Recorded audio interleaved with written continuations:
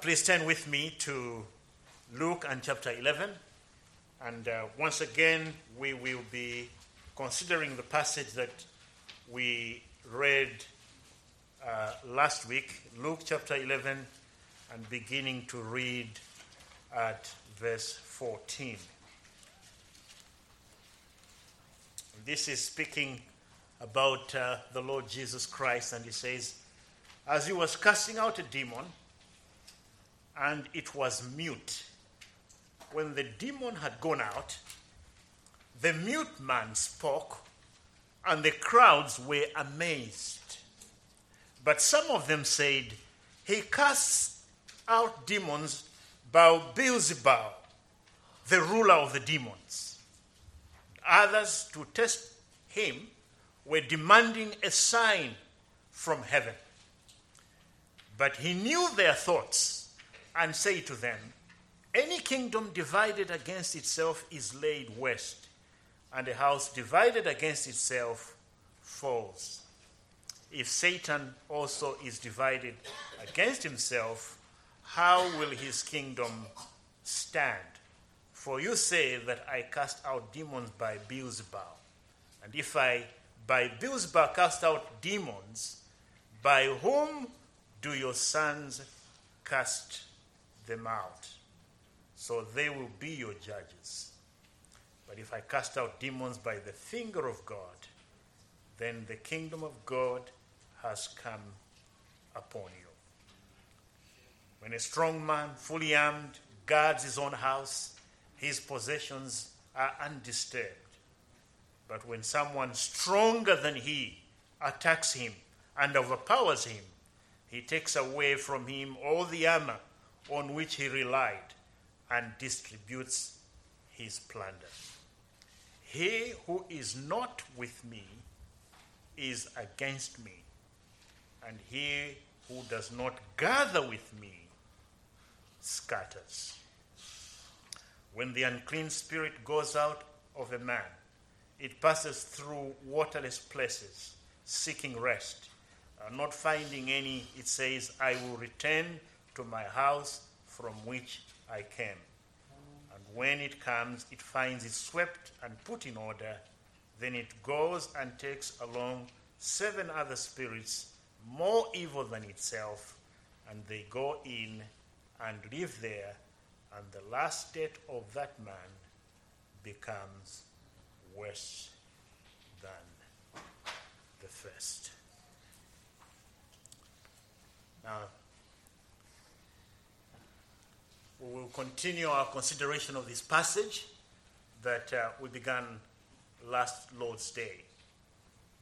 And there's a sense in which I think that the verse 23 is really what sets the context of what our Savior, the Lord Jesus, is saying to these Jews. And verse 23 helps us to understand what's going on in this world. Because as you very well know, we live in a world that's full of divisions. We live in a world that's full of all kinds of what we might call shades of gray. And yet here, the Lord Jesus Christ is helping us to understand the world in a simple and straightforward way. This world ultimately is divided into 2. Those who love Jesus and those who don't. That's the simple division. And the Lord Jesus Christ here, he emphasizes the point in order for us to understand the choices that are before us as we continue our lives in this world. So even this morning, as we sit here this morning in this church, listening to me, I want to warn you, remind you that either you belong to Jesus or you don't. Either you are a disciple of the Lord Jesus or you are not. Either you have given your life to Christ or you have not. Those are the only categories that the Bible recognizes. There is the kingdom of light or the kingdom of darkness. There is the kingdom of God or the kingdom of Satan. And you belong to one or the other. There is no third option. Amen. So that God is not at all sort of looking at human beings and thinking about there's that person who is he doesn't really hate the Lord Jesus. Neither is he for the Lord Jesus Christ. He's sort of just this gray area. There's nothing like that. You either are loyal, loving the Lord Jesus, living for the Lord Jesus, or you are living for yourself, which means you are living for the devil, which means you are in the kingdom of Satan, which means you are against the Lord Jesus Christ. That's really the most important point that the Lord Jesus Christ makes in this passage. Because notice there, you see that the response to that miracle, when the Lord Jesus Christ had healed this person who had been tormented by a demon to the effect that he was not able to speak and perhaps not able to hear. But once the Lord Jesus Christ rebuked and cast out the demon, and people were amazed that we are told that there was this group of people who not only, they did not express open rebellion. They did not express open antagonism against the Lord Jesus. They seemed like they were interested and said to him, it would be a good idea if we could see more of some more signs from you, so that we would really be convinced that you truly are the Messiah. And it's to people like that that the Lord Jesus Christ is really directing his response. That either you love the Lord Jesus or you don't. Either you are a disciple of Christ or you are not. Either you are in the kingdom of God or in the kingdom of Satan. In the kingdom of light or in the kingdom of darkness. There is no middle ground. In this world, there are only those two groups of people. The people who genuinely love the Lord Jesus and are loyal to him and his kingdom and the interests of the kingdom of God, or those who are in the kingdom of Satan. So, you could be a very religious person, a good man, a fair-minded person, but if you are not wholeheartedly a disciple of the Lord Jesus Christ, you are in the kingdom of Satan. You don't need to be a person who persecutes Christians and is out there speaking at the top of his voice that he's against God, to be one who is an antichrist. You could just be one who does nothing about Jesus. You are not against him. You are not for him. It's just not something you have thought about. Yeah, just that is enough to put you in the kingdom of Satan. That's all there is to it. You don't have to be like the Apostle Paul, who was, going about and killing people and dragging them to prison, for you to be in the kingdom of Satan. You could just be, like I said, a good person as you are, seated this morning in this church, looking like an angel, and still on your way to hell, right here. That is why the Lord Jesus Christ makes that important warning, that important distinction. Either you have submitted, bended your knee to Jesus, or you are in the kingdom of Satan. You may not like the fact that you are in the kingdom of Satan, but you are, because there is no other category that exists. Only these two are there in the entire Bible. You remember what happened in Genesis in chapter 3 when Eve was deceived and God was pronouncing judgment. That is where it begins. He speaks about the seed of the woman and the seed of the serpent. Those are the only two kingdoms in this world. So if you look at your life,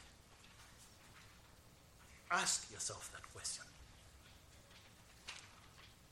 In which kingdom am I this morning? Who am I loyal to? Is Jesus the number one priority in my life? Or, Jesus is a good man. I would never say anything bad about him. He came into this world and he did many good things. If that's all you are saying and thinking, I want you to know without any doubt, you are in the kingdom of Satan. If all you can think about is that Jesus is a good man, he was a good teacher, he taught us the golden rule, that he performed miracles, that he went about doing good and healing all who were oppressed because God was with him. If that is all you think about, ultimately, and on the day of judgment, it will be proved that there was no difference between you and these people here who think that Jesus is demon-possessed. That is the scenario that the Lord Jesus Christ imposes upon us all. And that is why this is a very important passage. Because it judges our hearts. This is a very important passage because it allows us to see ourselves for what we really are. And the question is basically this: do I love Jesus? That's the question. Am I loyal to Jesus? Am I following Christ? In my own heart of hearts, is there, in the secrecy of my own heart, is there a genuine desire to be a follower, a disciple of Jesus? That's all there is to it, friends. Those are the only two alternatives that you will ever face until you exit this world. There's no other alternative. There is no third option. It's loyal to Jesus, or if you're loyal to anything else or anyone else, it means you are in the kingdom. You are in the camp of the evil one. Now, when you look at that passage that way, then, it helps us to understand it. Because the first question that we must answer as we come to this passage is, why did the Jews hate Jesus? That's a question. Have you ever asked yourself that question? Here is, and particularly the occasion in which we see this hatred, is where the Lord Jesus has openly helped a person who has been sick. He had been under bondage. And the Lord Jesus Christ rescues that man. He delivers him from the bondage of the demon. And in the light of such a glorious miracle, rather than praising God, rather than giving thanks to God because of what has happened, this is when we find these people expressing their hatred towards Jesus.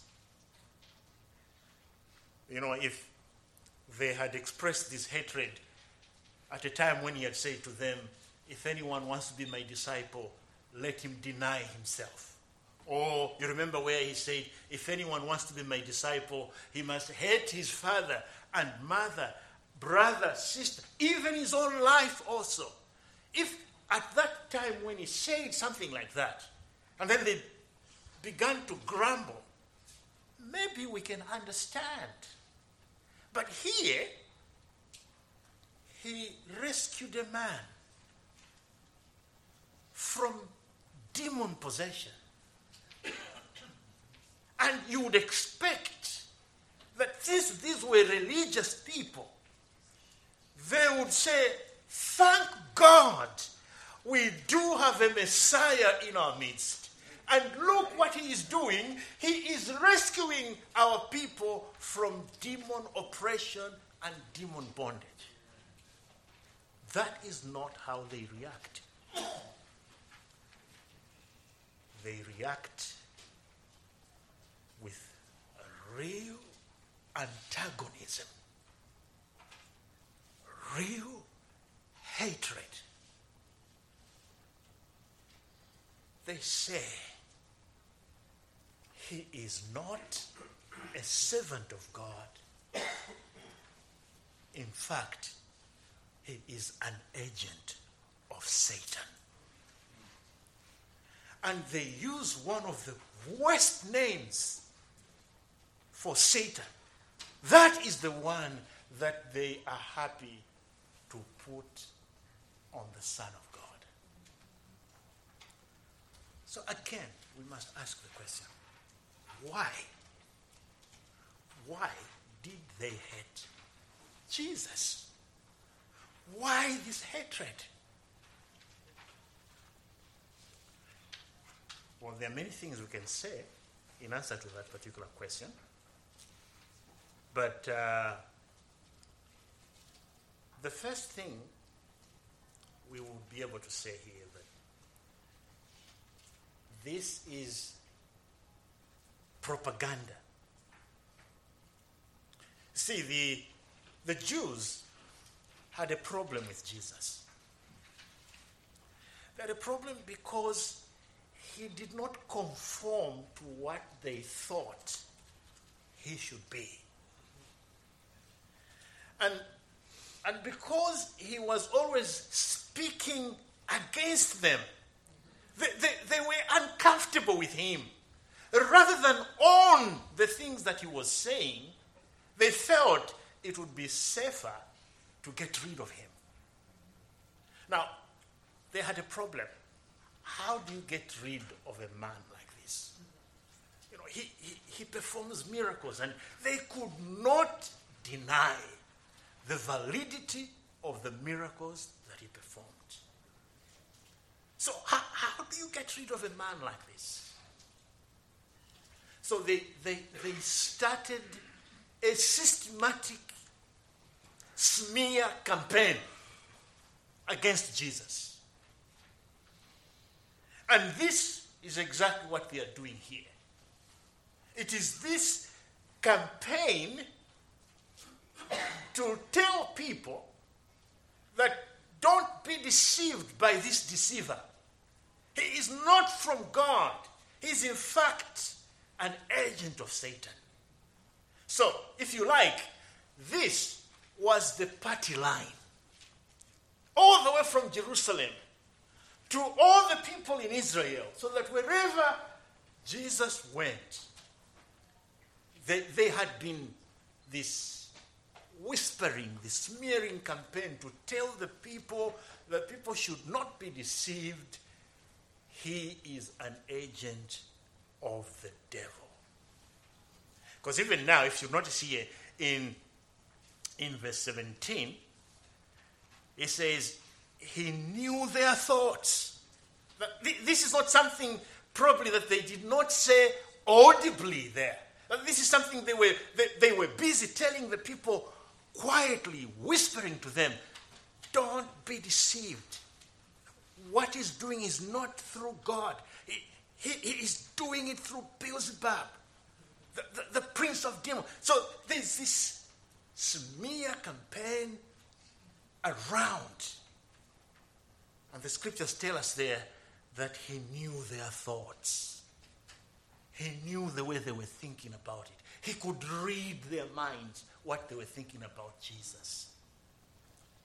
But there was this systematic campaign to really paint Jesus black, to paint him in the worst possible way they can, so that the people are not following him.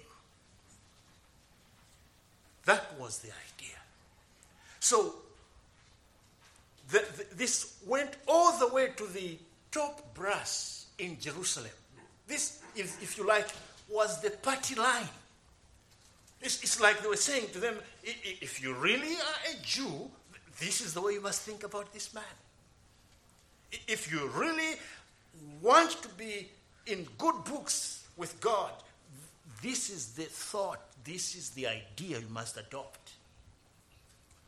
And at the end of the day, you find that they so decampaigned Jesus that at the end of the day, all the crowd was chanting, crucify him, and finally, that is how they, together in collusion with the Romans, shed innocent blood. Because they hated Jesus. And remember when the Apostle Peter is preaching on the day of Pentecost, this is exactly the charge that he gives to the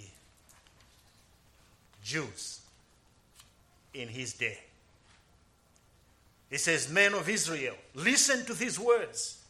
Jesus the Nazarene, a man attested to you by God with miracles and wonders and signs, which God performed through him in your midst, just as you yourselves know. This man, delivered over by the predetermined plan and foreknowledge of God, you nailed to a cross by the hands of godless men and put to death. That's exactly what happened. Because they hated him. And they made it their business to decampaign him amongst the people. To force the people to say, he is not from God. He is an agent of Satan.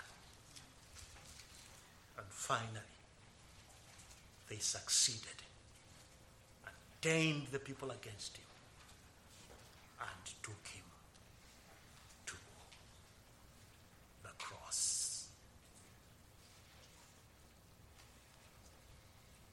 But remember, if you are not following Jesus, if Jesus is not number one in your life, you actually belong to this group of people.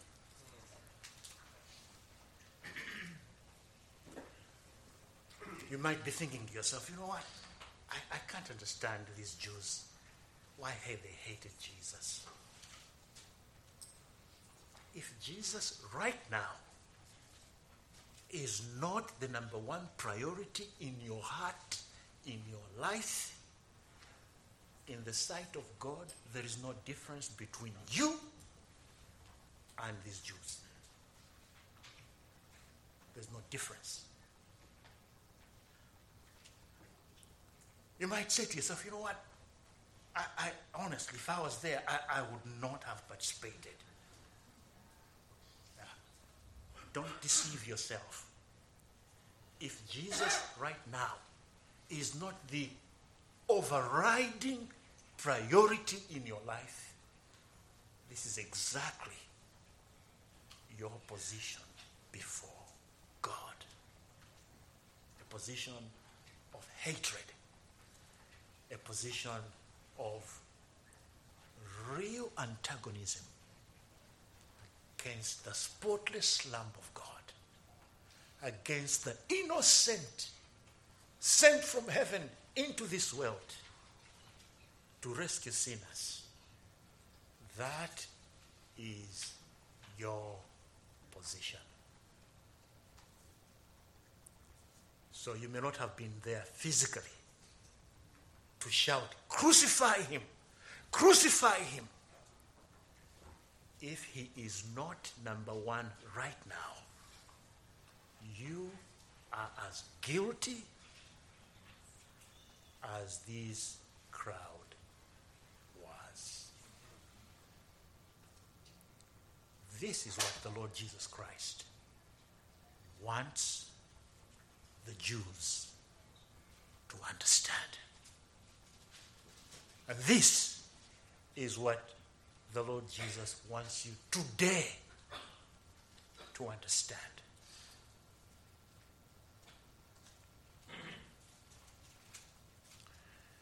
You may be a person who speaks, and rightly so, speaks against abortion. You may be a person who is against transgender ideas. You may be a person who is really against a gay lifestyle. But if Jesus is not number one in your heart, there's no difference between you and these Jews who can say Jesus is an agent of Satan.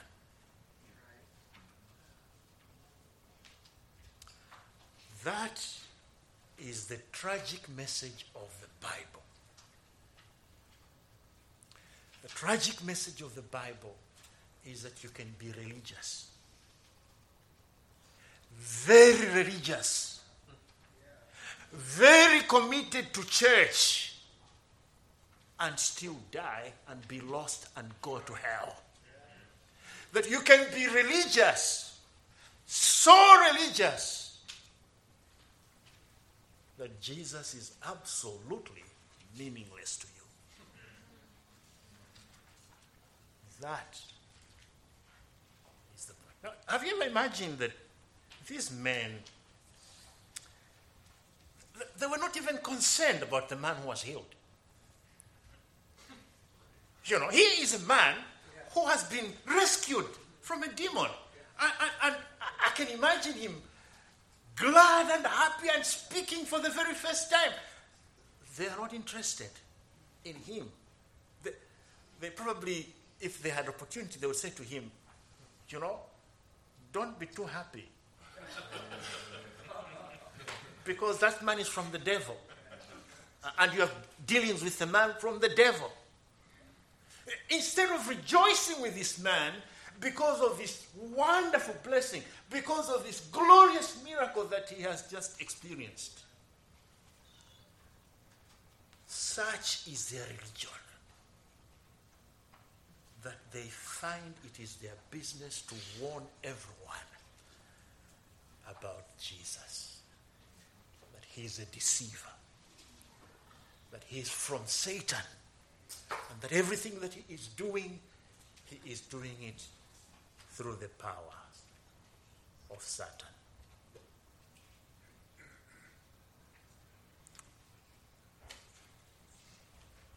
You can be like that, my friend. So religious, so committed to Providence Reformed Baptist Church. One who understands the confession from cover to cover, and still be lost and go to hell. That's the warning of this passage, friends. Here were religious men.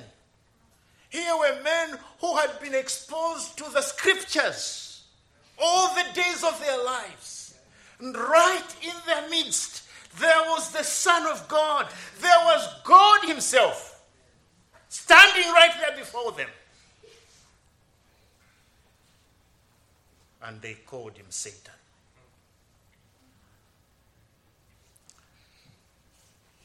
You know the passage that we read in Exodus in chapter 8.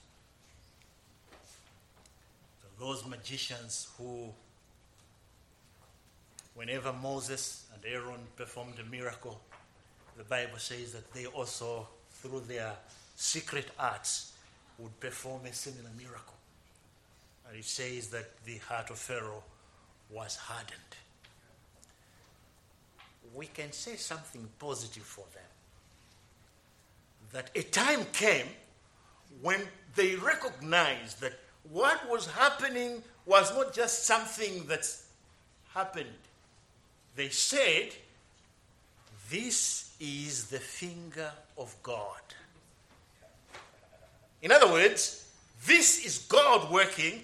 We cannot compete here.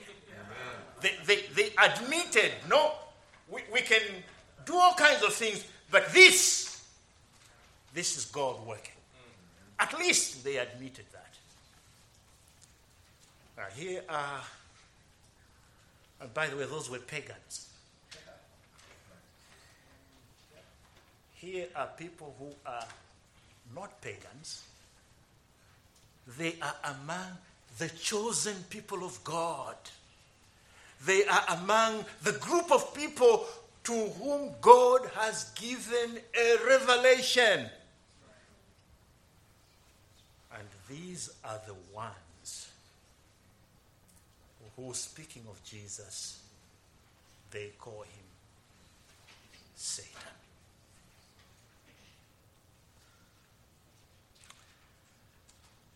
I don't know how I could ever emphasize this, but I want to say to you, it's extremely important for you to love Jesus, to follow Jesus, to cling to Jesus, to look to him. Otherwise, you will be lost like these were.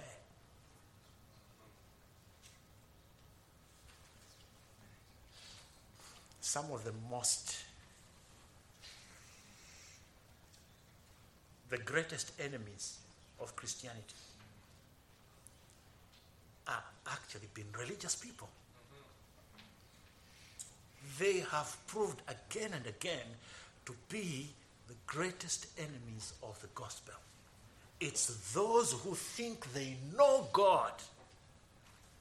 They are the ones who have been the greatest hindrance, the greatest enemies of the gospel of our Savior. It's always been like that. The devil has figured out that if all he did was to bring the outsiders, he could never make progress. He comes inside the church. And he uses religious people like you and me. Those are the ones that he uses to stop the work of God.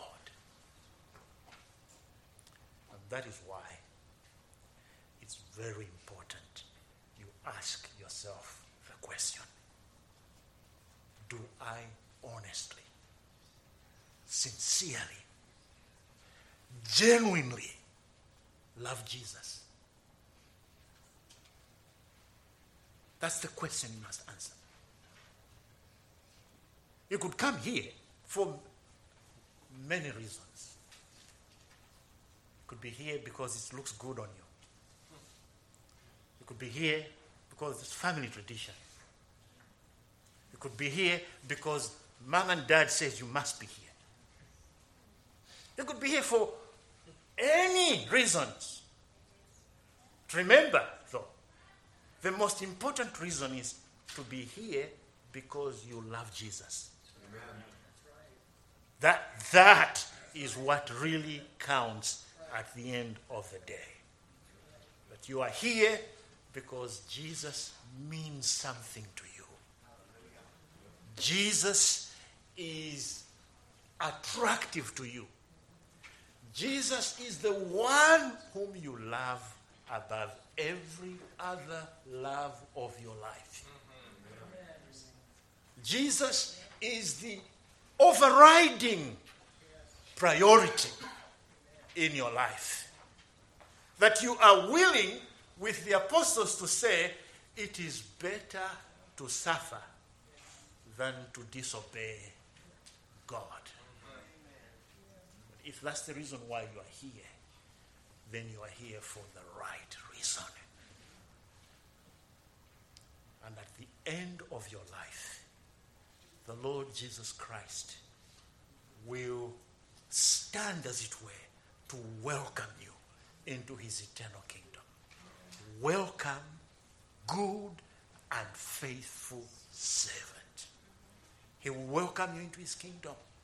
Enter into the joy prepared by my Father for his children from the foundations of the earth. That is what he's going to say to you.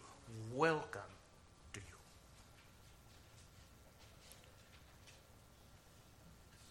Now, if you really think about it, it is tragic, but it is also true. There's a sense in which the Jews were correct. And it is in this sense. If Jesus is not who he says he is, then Jesus is a deceiver. And that is why you have no middle ground. Either Jesus is who he said he was, the Son of the living God, or he is a deceiver. So you don't have the luxury of saying, you know what, I'm not sure. I'm still thinking about it. I'm still praying and I'm still studying. Because at the end of the day, if that is your position, you will have no choice but to stand with these Jews and say Jesus is an agent of Satan. Jesus is the greatest deceiver that ever lived. Jesus has hoodwinked the whole world. It's one or the other. And the question is, which is it for you? Which is it for you? Are you still in that position where you think, you know what? Not today. Maybe another day. I wish he could show me something. I wish he could do something more to remove the doubt. I say to you, my friend, you have no such luxury. You only have a few days here on earth. While you are still alive, you need to love Jesus and love him as your priority. Love him as one who left the glory of heaven and came into this world to rescue guilty and worthy sinners like you and me.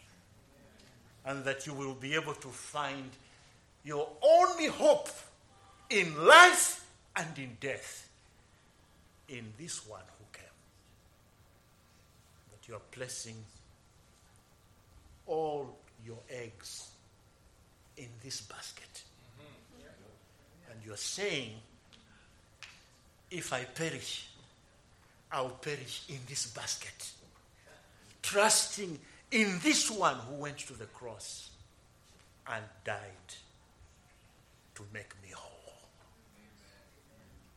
So, this passage is saying to you and me, who is Jesus to you? Have you thought about him?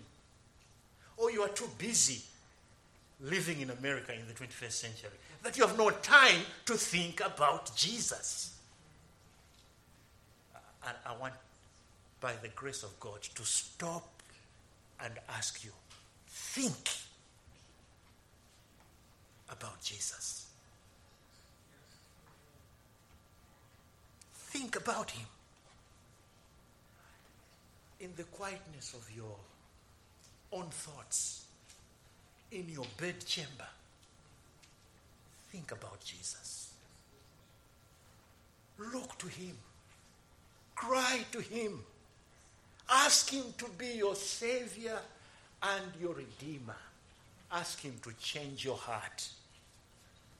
Ask him to give you the power to live a genuine Christian life.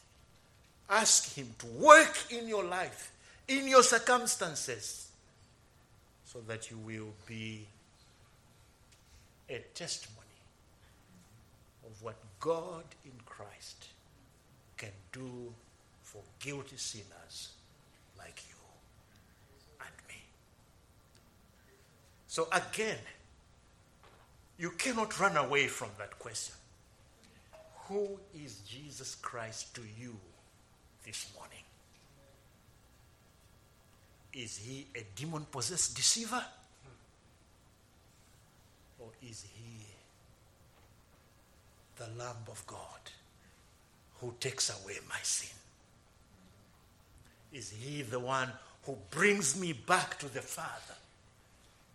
Is he the one who rescues me from my own sin? My friends, there's no other way. And in that day of judgment, you will agree with me that there was no other alternative. Jesus is either a servant of God, or like the Jews said, a servant of Satan. Do you agree with them? Or do you agree with Jesus and believe in him? That is what this passage is all about. That is what God is all about. That is what, in many ways, the Bible is all about. It is to confront us with this question. Who is Jesus? And have you bowed your knee? Come to him. Embrace him as your Lord, as your Master. And embrace him and say to him, your word is what really counts in my life.